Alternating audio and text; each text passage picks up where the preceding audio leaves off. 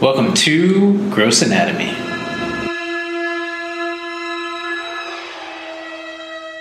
We're live, Lauren? Yes, we're live with Gross Anatomy, where we discuss the sights, smells, and sounds of medicine and how it relates to pop culture, movies, TV, art. I wanted to add art to it. Oh, yes, we got art, directing, books, and the world around us. Mm-hmm. And I am Lauren Taylor. Yep, and I'm Dr. Jason Cohen, and today we have a very special guest. Hello. Who are we joined? We're joined by Anya. How do you say your last name? Nickelodeon. It's like Nickelodeon, but stops at the Nickelodeon. I love Nickelodeon. Nickelodeon, yeah, that's a good last name. Yeah, in high school, they used to be like, oh, you're the creator of Nickelodeon. And I was like, I wish. But no. Yeah. That would be very cool. That would be very cool. Cool. Isn't a Nickelodeon like a thing? I don't actually know what it is at all. I never even thought to look it up. I don't know either. I haven't either. Yeah. So we're super psyched and super excited that you are our guest today for so many reasons. You didn't know that in addition to this being a podcast, to some degree, it's a job interview, right? Teasing you a little bit, but somewhat serious too. And it's the end of the year, which is super exciting because hopefully this year will just go away and not come back again, this kind of thing. Not even counting it. Yeah. So what's exciting to me about you is a few things. A, you've actually worked in healthcare a little bit, which I found out when I saw your resume. Mm-hmm. And that's why, to some degree, this really is a little bit of a job interview. So we're podcast job interview, and luckily, even though Lauren and I say, "Is this live?" It's not live. Lauren edits it. Yeah. And it's not video. Yeah. So even though I put my best hair and face on and everything, it's not videoed. Although Lauren maybe will hopefully take a photo of us. So excited that you've actually worked in the healthcare industry.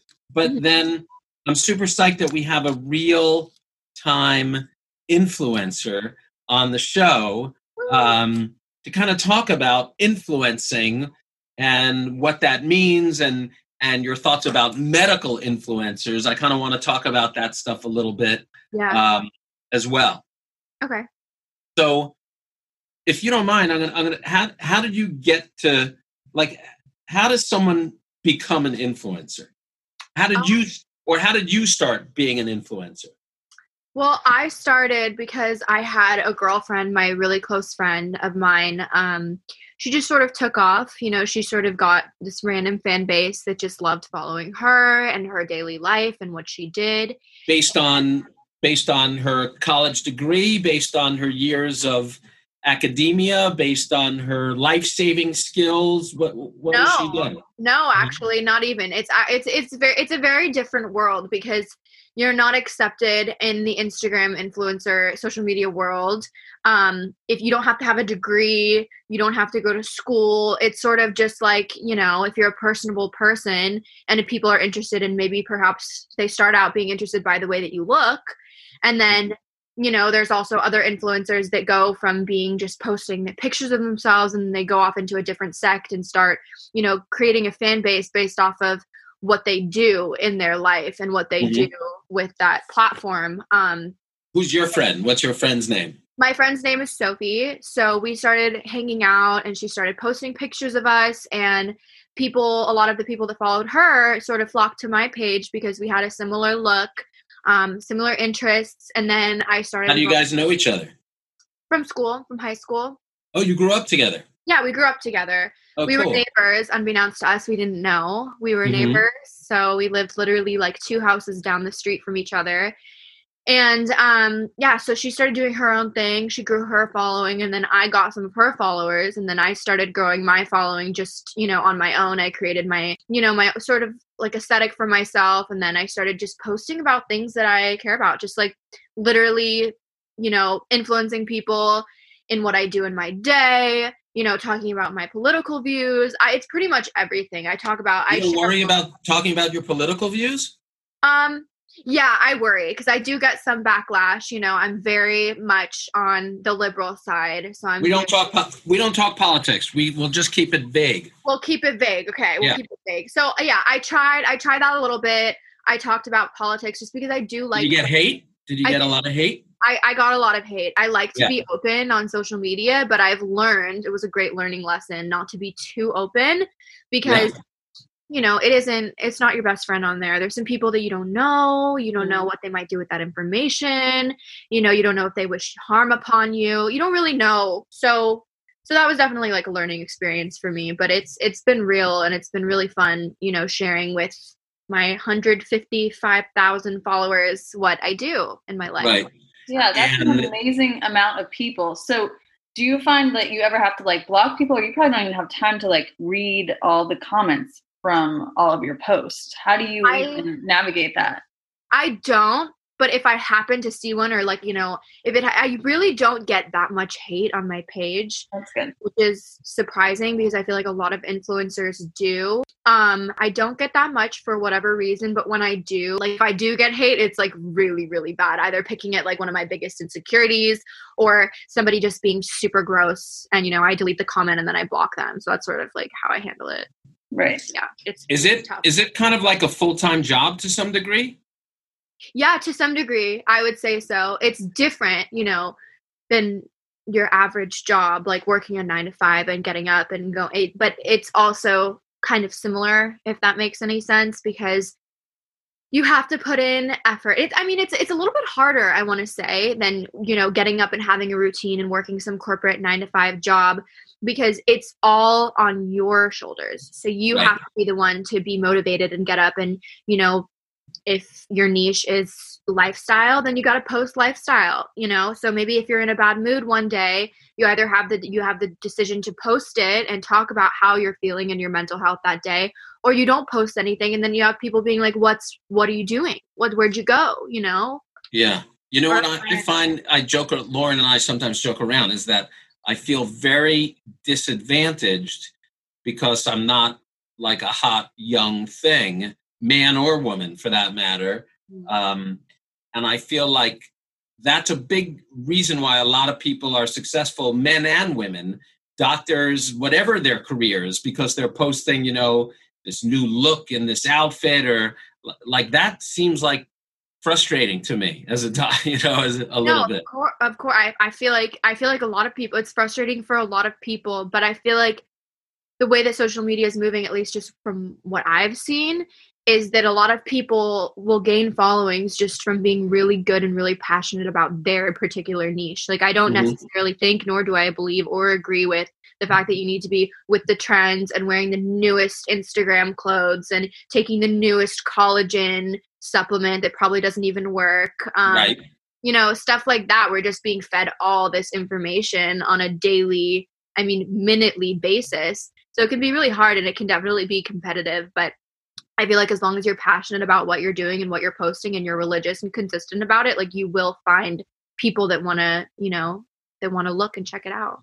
I find a lot of the doctors that I find who are successful are either like posting, you know, how they look and dress, or they're doing these dances. You know, that's a big thing, you know, doctors dancing. Yeah. Which cracks me up. What are your thoughts on the whole dance thing? It's so interesting. I've seen a lot of doctors shift their platform from Instagram to TikTok, and they're like getting with the trends and stuff. And I feel like that's good if you're also implementing your niche and what your job is. So like, it's one thing for a doctor or anybody for that matter, and like, you know, that has a career, to go and have their Instagram page that may not be doing that well, and then switch to a platform like TikTok that has a really crazy algorithm. Like, Instagram used to be like you could get 80,000 followers in a day if somebody with the right amount posts you. It's not like that anymore. Now people get shadow banned and their pages get concealed a lot easier. TikTok is like there's all the room in the world to grow. Are you on TikTok also? Yeah, I do TikTok as well. And like, I found that, you know, in the time that it would take me maybe a couple years to gain like 50,000 followers, it took me like, you know, a few months to gain that on TikTok. I don't know. Are you doing the same thing on TikTok that you are on Instagram? Is it the same posts, or you're doing different kind of posts? No, different kind of posts. I haven't really taken my. Are you dancing? Yeah, I do dances. I'll do. Oh, you do? Yeah, I do like a bunch of random different things on my TikTok. But I find that especially if you're somebody that has your own career, if you're a doctor, for instance, and you're talking about like thyroids and the gut and stuff like that, then you should be doing, you know, a thyroid dance or a dance where you're doing little movements and you point, and then there's little descriptions, like bullet points almost, that talk about the different aspects of the human body, or, you know, sort of find a way to like bring the two together instead of just going from Instagram and being a doctor and then you're just a dancer on TikTok. I think it's good to implement what you actually do so that you're different, you know, people recognize you for you and you're not just some regular person just dancing. Yeah. Dr. Cohen, I would watch you do a thyroid like diagram dance. I think that's a good idea. Why, to laugh at me, you think? No, just because it would be fun. I think they probably are watching. I'm not on TikTok. Sorry, we probably seem so old to you. We're asking all these like social media. No. But so I'm not on TikTok, but I imagine people like watching doctors dance because everyone feels so bad for people that are doctors now and like how stressed you guys are. So like seeing you guys happy and dancing is probably like a relief to everyone. Yeah, it's refreshing to see like a doctor that's normally you picture them being like really serious and, you know, just stick to the work, and then you see them, you know, adding their little twist to what they do. It's really cute. It's really fun and like enlightening to see. I like it. Lauren, you could be my surrogate dancer. How about that? In the background, just like photoshopped. Yeah. So what about the pictures? Like, do you tend to take the pictures yourself, or do you hire someone, or do you always have a friend around with you taking pictures? How does that work? I think it depends on the degree. Like if you're like, I would be considered a micro influencer. You know, there's people that have like 21 million people following them. So it's very different depending on how many followers you have and how many people are like, you know, depending on you for a post. Right. But I think that once you get to I personally don't hire anybody. I don't really need to. I either take them myself. I'm really good at that. I know my angles. I know where to, you know, I know sort of the aesthetic that I'm going for. I have lighting, or, you know, I can set it up. I literally take my shoe and stick it in a tree if I have to, and stick my phone in it in self-time and take it like that. If worst case scenario, I have to do content for a brand. So your phone is a little stinky? No, my phone's not stinky. I put a special powder in my shoes for anybody that's like the stink away. Right. I wear socks and lotion so that they don't get gross. But yeah, or if I'm with a friend and we're doing something fun, I'll try to it's easier to get candids that way. So it's just a different look. But people that have more followers for sure, that are, you know, working on a really high scale and getting paid a lot to post for a brand, they definitely need to pay for makeup artists and, you know, content creators and, you know, somebody to take the photos and stuff like that. There's a lot more moving parts that go into it, I feel like. It seems like everybody, you know, these days is trying to become an influencer or micro influencer. What do you think sets people apart? Like, why do you think you've been successful as opposed to someone else? Why has your friend been successful as opposed to someone else? What do you think? I personally think that, just from my opinion, the people that are most successful, like Tana Mojo, I think that's how you say her name. I don't know if I'm butchering it, but she, you know, she's grown really, really successful, and she is really well liked by a lot of people. And that is purely just from her honesty and her transparency on social media. You know, she's doing work, she's going to admit to it. If she's face tuning or, you know, editing, mocking up her photos, she's going to admit to it. She's open about it. She's very transparent with her followers. I think that we're moving more from like an age in the past, like my parents' generation in like the 60s, 70s, 80s, 90s, I guess. It was like, you know, Angelina Jolie and Brad Pitt. Like there's this like mystique to these like really famous people, actors, singers, you know, whoever. And then there was no social media. There was no cell phones. There was nothing like that. So you'd see them on screen, how the director wanted them to be portrayed in their character. And then you had no idea who they were at home, like no idea what they're doing, who they are. And I mean, that's great sort of if you're in like the movie industry, because then you're who you are in that movie and nobody really knows. Everything else is, it's a mystery. Now it's good and it's bad. You can see, you know, every aspect of an influencer's or a famous person's life. They can choose to do YouTube. They can do a day in the life. They can show you what they eat, what they wear, how they wear it, you know, stuff like that. So I think that the success comes where, you know, you're transparent about things if that's what you're comfortable doing. Because people want to see that you're a real person, you know, not just this robot who, you know, looks all made up and fake and all that. People want to know like where it comes from and all that stuff. Do you strive to make this like a full-time gig, or like what would be your perfect? For sure. I think that for me, it's definitely a goal to like continuously grow my platform and go into other platforms like YouTube and stuff like that. And it's difficult for somebody like me because I just post so many random things, you know, just my life. And, you know, I'll do skincare one day and then maybe I'll be in a dress the next day promoting that, or like promoting coffee or collagen, you know, all these different things. It's like sensory overload for me and for other people. But I do have a few passions and a few things that I want to be transferring to like YouTube and what are your passions? Like I love to cook and I love nutrition and health and all that. So I think that's one of my main things that I want to bring to YouTube and sort of. You eat a certain way? What was that? You eat a certain way? I do eat a certain way. Like, are you vegetarian or vegan or? I'm not vegan. I pretty much eat, you know, whatever, but I try to stay away from a lot of, you know, I read ingredients no matter what. Like, I don't care if it's cereal, if it's juice, like a bar, anything. I read ingredients. I think that's super important because I feel like you should eat your skincare, basically. I feel like that's the best way you can glow from within. Because if you're eating, I know for me, like when I'm eating products, even from Trader Joe's, even from Whole Foods, you know, if you're not reading ingredients, you can buy something that has a plethora of things that can potentially cause cancer down the line or can cause breakouts the next following week. So it's really important, I feel like, to know exactly what's going into your body. So I'm constantly reading ingredients, and I think the best bet is honestly just make your own food at home. Like just make your own food, lots of greens, you know, lots of protein, not too much sugar, not too many starches, things like that. I strive to be as plant-based as possible. We talk about it. And I actually think dairy, which I like, and occasionally have pizza's my weakness, but I do think dairy causes a lot of skin stuff. And inflammation too, I feel like, right? What's that? It can cause inflammation in the body now. Exactly.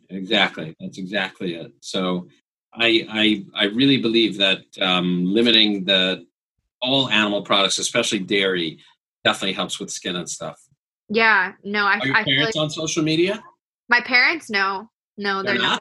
No, they're my parents. My dad is like mid-50s. I don't know exactly. I should know this, but I don't. I think he's like 53 maybe. And my mom is 49. And they're not on social media? They're my age. My mom has social media, but it's an account that I made for her, and I just posted what I wanted to post of like myself and her cats and, you know, her house and stuff. But she doesn't like go on it or post or anything like that. Does she look at your Instagram and stuff? She does, but she will use it to look at mine. That's pretty, like mine and my friends. She just likes to see what's going on and what I'm doing. Does she comment on it? No, she's not really active with it. I don't think she knows how, honestly. But that's she never comments on your social media? Nope. Never. I mean, she'll comment to me and be like, "Hey, you look cute in that photo," or. But she won't post stuff. No, she doesn't. It's so interesting. Yeah, I think that's like what a lot of people don't get about Instagram influencers is how much work it takes. Like you're saying, start a YouTube channel, which I would definitely watch you like reading ingredients and saying what causes skin breakouts, that kind of stuff. Like I want to know that kind of stuff. I would watch that YouTube channel, but that takes so much work. Like it's a lot to edit videos and to like, you know. Yeah, I totally wonder how, like, because there are plenty of doctors who have been able to get Insta famous or become influencers. So I don't know. Are they not doctoring anymore? Like, how are they? Because it does take a lot of time to do all the crap. Like even when Lauren and I do a few posts, I mean, it takes a decent amount of time to do that stuff. Well, I was working at a doctor's office a few months back. And he really wanted. And I was on his. He actually had me on his podcast. Yeah, I saw that. Yeah, that's awesome. Dr. Dugar, right? Dr. Deepak Dugar. Yeah, he's amazing. He's my rhinoplasty surgeon. He did my nose. He did an amazing job. I refer him to everybody that asks. Closed rhinoplasty. Super great. Amazing healing. No pain. None of that. So. Good guy. Yeah, he's great. But he really wanted greater because he had me on his podcast. Exactly. And he wanted to do social media. So he was having, I think that the reason why I feel like his account is definitely growing at a really nice pace. I feel like he had really dedicated like assistants and, people that were doing social media. That was part of my job as well. And, he would have like a crew just come in and sort of, he would do his thing, he's the nose guy. He does his thing. And then he'd have people around him that were, in sync with what he was trying to do. And they were, just really good planning and communication that took place. And they would just go in and, document it and take videos, and he'd have editors and stuff like that. And you coordinated that, or he would coordinate that? No, he had like his assistants that would coordinate it, and then I would take like BTS and do little things. There's What's BTS? Like, behind the scenes. So you got cameras over here filming like real fancy cameras or just their phones? Yeah, because he would hire somebody. So they came in with their big cameras and the gaffer guy holding the sound thingy, the fuzzy thing. Wow. How often would he do that? I think at one point he was doing it like a couple times a week. It was like this little film crew, and then he would film surgeries, which I wasn't a part of. And then also like this one girl was getting her jawline injected one time. And were patients always interested and willing to let themselves get filmed, or would sometimes? Not always, but you would definitely get people that would want to do that and that wanted to see and wanted to share their process and stuff like that. And I think that's the most important thing. If a doctor wants to share, I think that it's, to have the right crew and the right planning, going involved in the right people that can, like, I think as a doctor, you should just be able to do your thing. And then everybody else that, is part of your team, they should just be filming and just like highlighting what you do and not really getting in the way, and also not leaving really much of that up to you, because you're doing the doctor stuff, right? And then everybody else that is being hired and potentially paid to document it should sort of be like laissez-faire. Like, you do your thing. I'm going to film you. I'm going to document this. You can look at it when you have a minute and sort of give me the idea of how you want it to be edited and what you want to showcase in the video or story or whatever. And this is how we're going to like push it to the public. Stuff. And who would do the posts? He would, or someone would, or you would? He had somebody doing it, and then I would do posts for more of like the injector, not the surgical aspect of it, because he does injections as well. So I would do, the posts for that, and sort of to create a flow and like coloring and, keep it like very homogenous so it looks clean and good. I think. And how often were you in his office when you were working there? Every day? I was in there, almost every day. And then it just got to a point where, those girls were so good at what they did, his assistants, and some of them were like nurses, I believe, and they were able to just take over, and he didn't need me for that anymore. But that's something that I do. I like to help people with social media because I've been doing it for so long. So I know how it works pretty well. So that's something that I can put on my resume. No, for sure. It's a skill. I don't know anything about a lot of stuff like TikTok. Yeah, no, TikTok is also great because it's so easy and quick for anybody to grow. Doctor, teen, little kid, cook, like it doesn't matter who you are.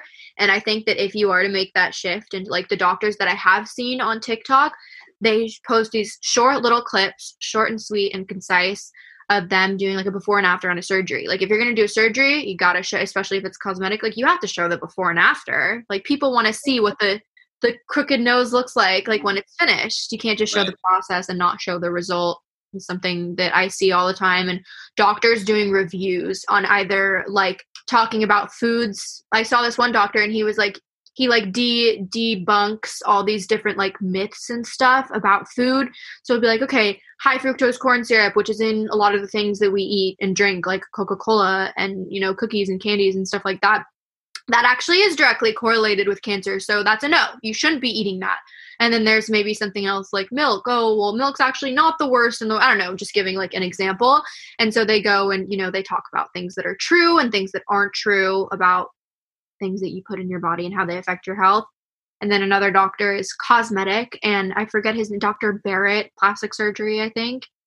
He's on TikTok and he posts like he'll do like a little green screen situation. There's like a model in the background and he's like, this is what I believe she did to her face and her body to get this look. And then he talks about it and like they go viral because everybody's like, I've always wanted to know what Bella Hadid put in her face to look like that, stuff like that. So I can't do any of that. Well, you can't do that, but you can talk about, the things that you know about thyroids and the intestines. It's funny. In fact, one of my partners at another hospital today, he's a colon and rectal surgeon, one of my partners, and he removed, I wanted to post it, but I really can't. He removed a foreign body from someone's anus. Wow. Yeah. People would want to see that. I know, but I don't think I could post it. He removed it.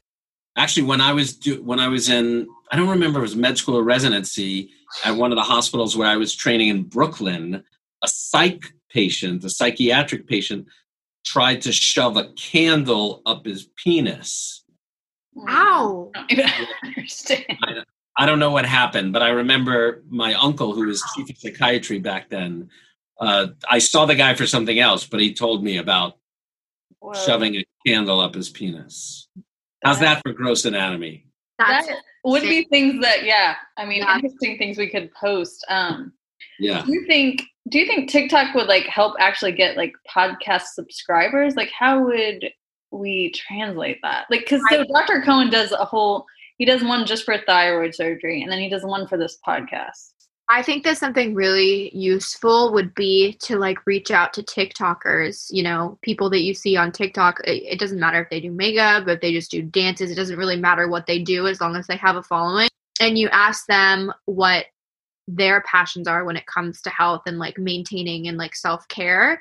And then you like make a TikTok like duetting, you could do it. This is just like, random shot in the dark, but you could make like a TikTok duetting, another TikTok star's page and being like, oh, okay, well, this person seemed to be eating this.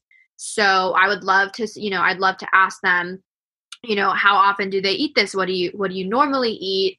Do you take any supplements to look this way? Your hair seems super lustrous, like stuff like that. And then that could be a way to get them to like, because people love to talk about themselves. So that would be a great way to bring them on to the podcast and use the TikTok account sort of as like a... Yeah, that's a very good observation. Yes, that's very good. At the end of every episode, we always ask like what they've been watching, like what movie, TV. That's like a quick clip too that we could doing something. What do you watch, Anya? What do I watch? I watch a lot of Grey's Anatomy. Really? Yeah, I'm obsessed. But I know it's like nothing. I don't know. Are there doctors having sex in the on-call room? Like, is that a thing? Like, I don't know how accurate the series is when it comes to like that. That would actually be great if you asked Dr. Cohen. We've had a few episodes where we kind of like review some doctor TV shows, and I asked Dr. Cohen that question. But like quick clips of you asking, like, I just saw this in a scene of Grey's Anatomy. Tell us the truth. Have you ever seen this? And you could answer that, Dr. Cohen, because you could decide if you wanted to answer it. I wouldn't want to get you decide if I want to answer it, right? It doesn't have to be the sex question, but it could be like whatever, Yeah. No, I watch a lot of Grey's Anatomy, like a lot of Dexter. I loved Game of Thrones when that was on. I don't know. I love watching doctors' shows. I think it's a really impressive career. I think it's really it's difficult to be a lawyer. It's difficult to be, a pilot. It's difficult to do a lot of things, but I think like the human body is so utterly complex. And I've just always been so impressed by doctors. I think it's super impressive. So and obviously it's really compelling to other people too, because you have these doctor shows just take off. Like another one that I thought was a lot more, I really resonated more with this show compared to Grey's Anatomy because, what's it called though? Let me think. The Resident. Have you guys heard? Resident? No, we were gonna watch that, Dr. Cohen. We were gonna watch the pilot of it. No, we never watched it. Okay, watch it. It's really great, and I really, really appreciated and I really liked The Resident because it talked about like insurance, and it talked about like all the other like sort of dirty things that the more corrupt side of the healthcare industry. And it's just like, I don't know, it's super interesting. I've heard stories. You have like a homeless person that comes into the hospital and they're shaking and they probably have like an ulcer, or like, I don't know, like they have something going on in their stomach. and it hurts really, really badly. Like, this is one of the episodes, and I've actually heard of stories like this, and it's hurting and they're crying, whatever, and then they come, or they're like an illegal immigrant or something like that, and they also have stomach pain, and then the doctor comes in, and the first thing you have somebody asking you, like, oh, like, let me get this information, like your insurance, like blah blah blah blah blah. In other countries it's not like that. I mean, here it's like that, and you have to be able to come up with like a bill. Like, I had my some endometriosis episode, because I strongly believe that I have endometriosis, but I haven't had the laparoscopic surgery or whatever it's called. And I went in for some really terrible pain. I didn't know what to do. Advil wasn't helping. Tylenol, nothing was helping. And so I had to get some morphine and like some fluids and stuff and an ultrasound. And then I was hit with a bill like $3,000. I don't have $3,000. I'm 23 years old. Like, I don't have $3,000 to pay that. And in the show, it really highlights, real life situations like that. So you can be dying and you can have a tree sticking through your head, but maybe you didn't die from it. And you're going to have surgery on it because you value your life, and we value your life too. But like, you're going to be stuck with a crazy bill that you can't afford afterwards. So it talks more about that, and, how some doctors, I don't know if it's true, I've heard stories, but how like some doctors in the show, but I'm saying I don't know if it's true in real life, even though I'm pretty sure I've heard horror stories like this, where they're dosing them with, higher doses of whatever medicine they have to make sure that they stay sick, so that the hospital keeps getting like revenue, like some oncologist, Well, we talked about that. That was our most recent podcast. Actually, have you listened to the podcast called Dr. Death? I haven't. No, I haven't. Well, in the season 2 of Dr. Death, they have an oncologist who's giving people chemotherapy that don't even have cancer. He's telling them that they have cancer and charging them for it. So that really happened. Oh my God. That is like that's like the worst thing, I feel like, that somebody could do. Like, that's just despicable. I can't even. What was that that TV show that was crazy about the mom with the daughter who had Munchausen by proxy, right? And she made her daughter sick. Yeah, your wife watched that one. I didn't watch that one, but there was Rose. What was the show called? Gypsy Rose was her name. Yes. Exactly. Yeah, and that's pretty crazy too. Like, that a parent could do that to their child. Yeah, amazing.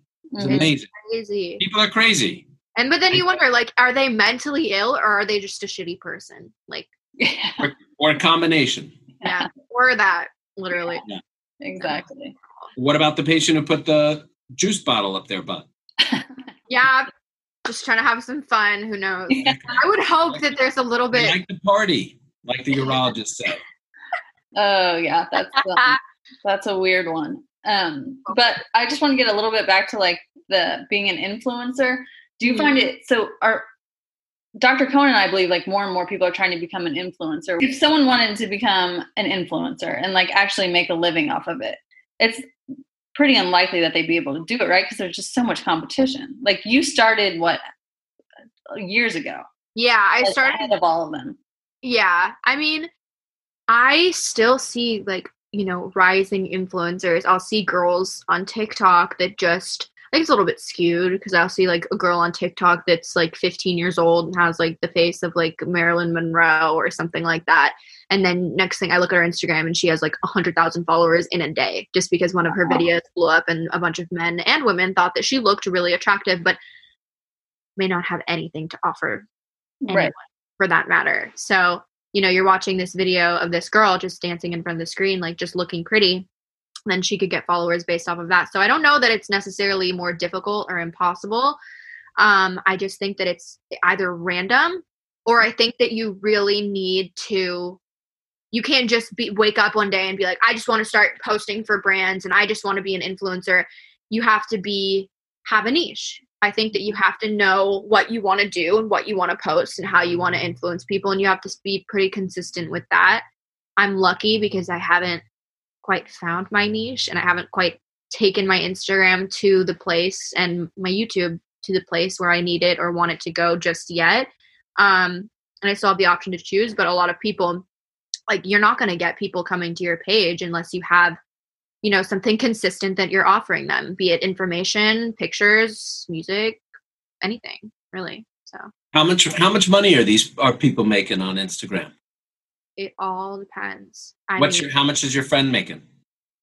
My friend, she was making a lot. She was making, I want to say, it depends. It depends on the brand that you find. Like you could find a brand, and depending on your followers. Okay, so I was working for a PR agency, and I was finding like recruiting girls for this agency.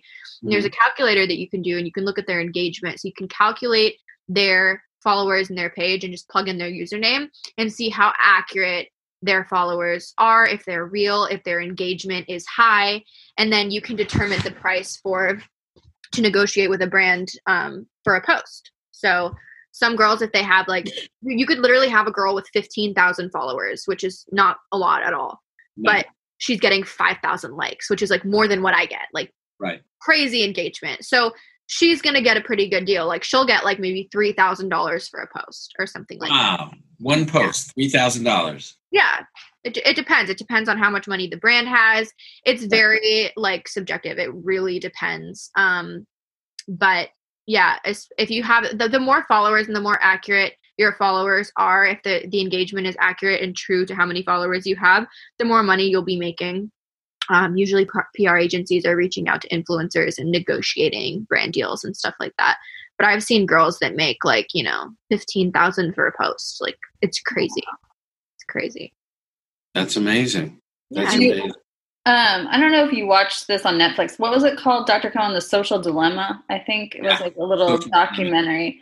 But in one of the episodes or part of it was about like a little girl, or she was probably like 12.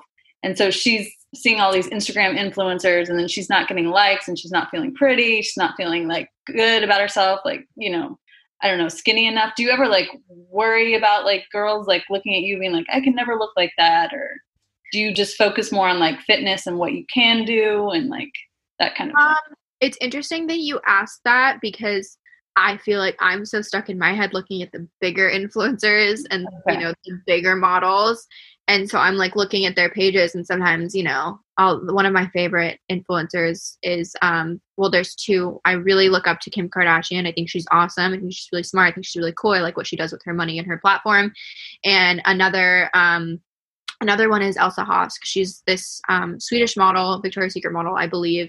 I really like her aesthetic. I really like the way that she, curates her page. I like what she has to talk about and stuff like that. And sometimes I find myself looking at their pages and I'm just like, really? Like, I'm never going to look like that or be like that.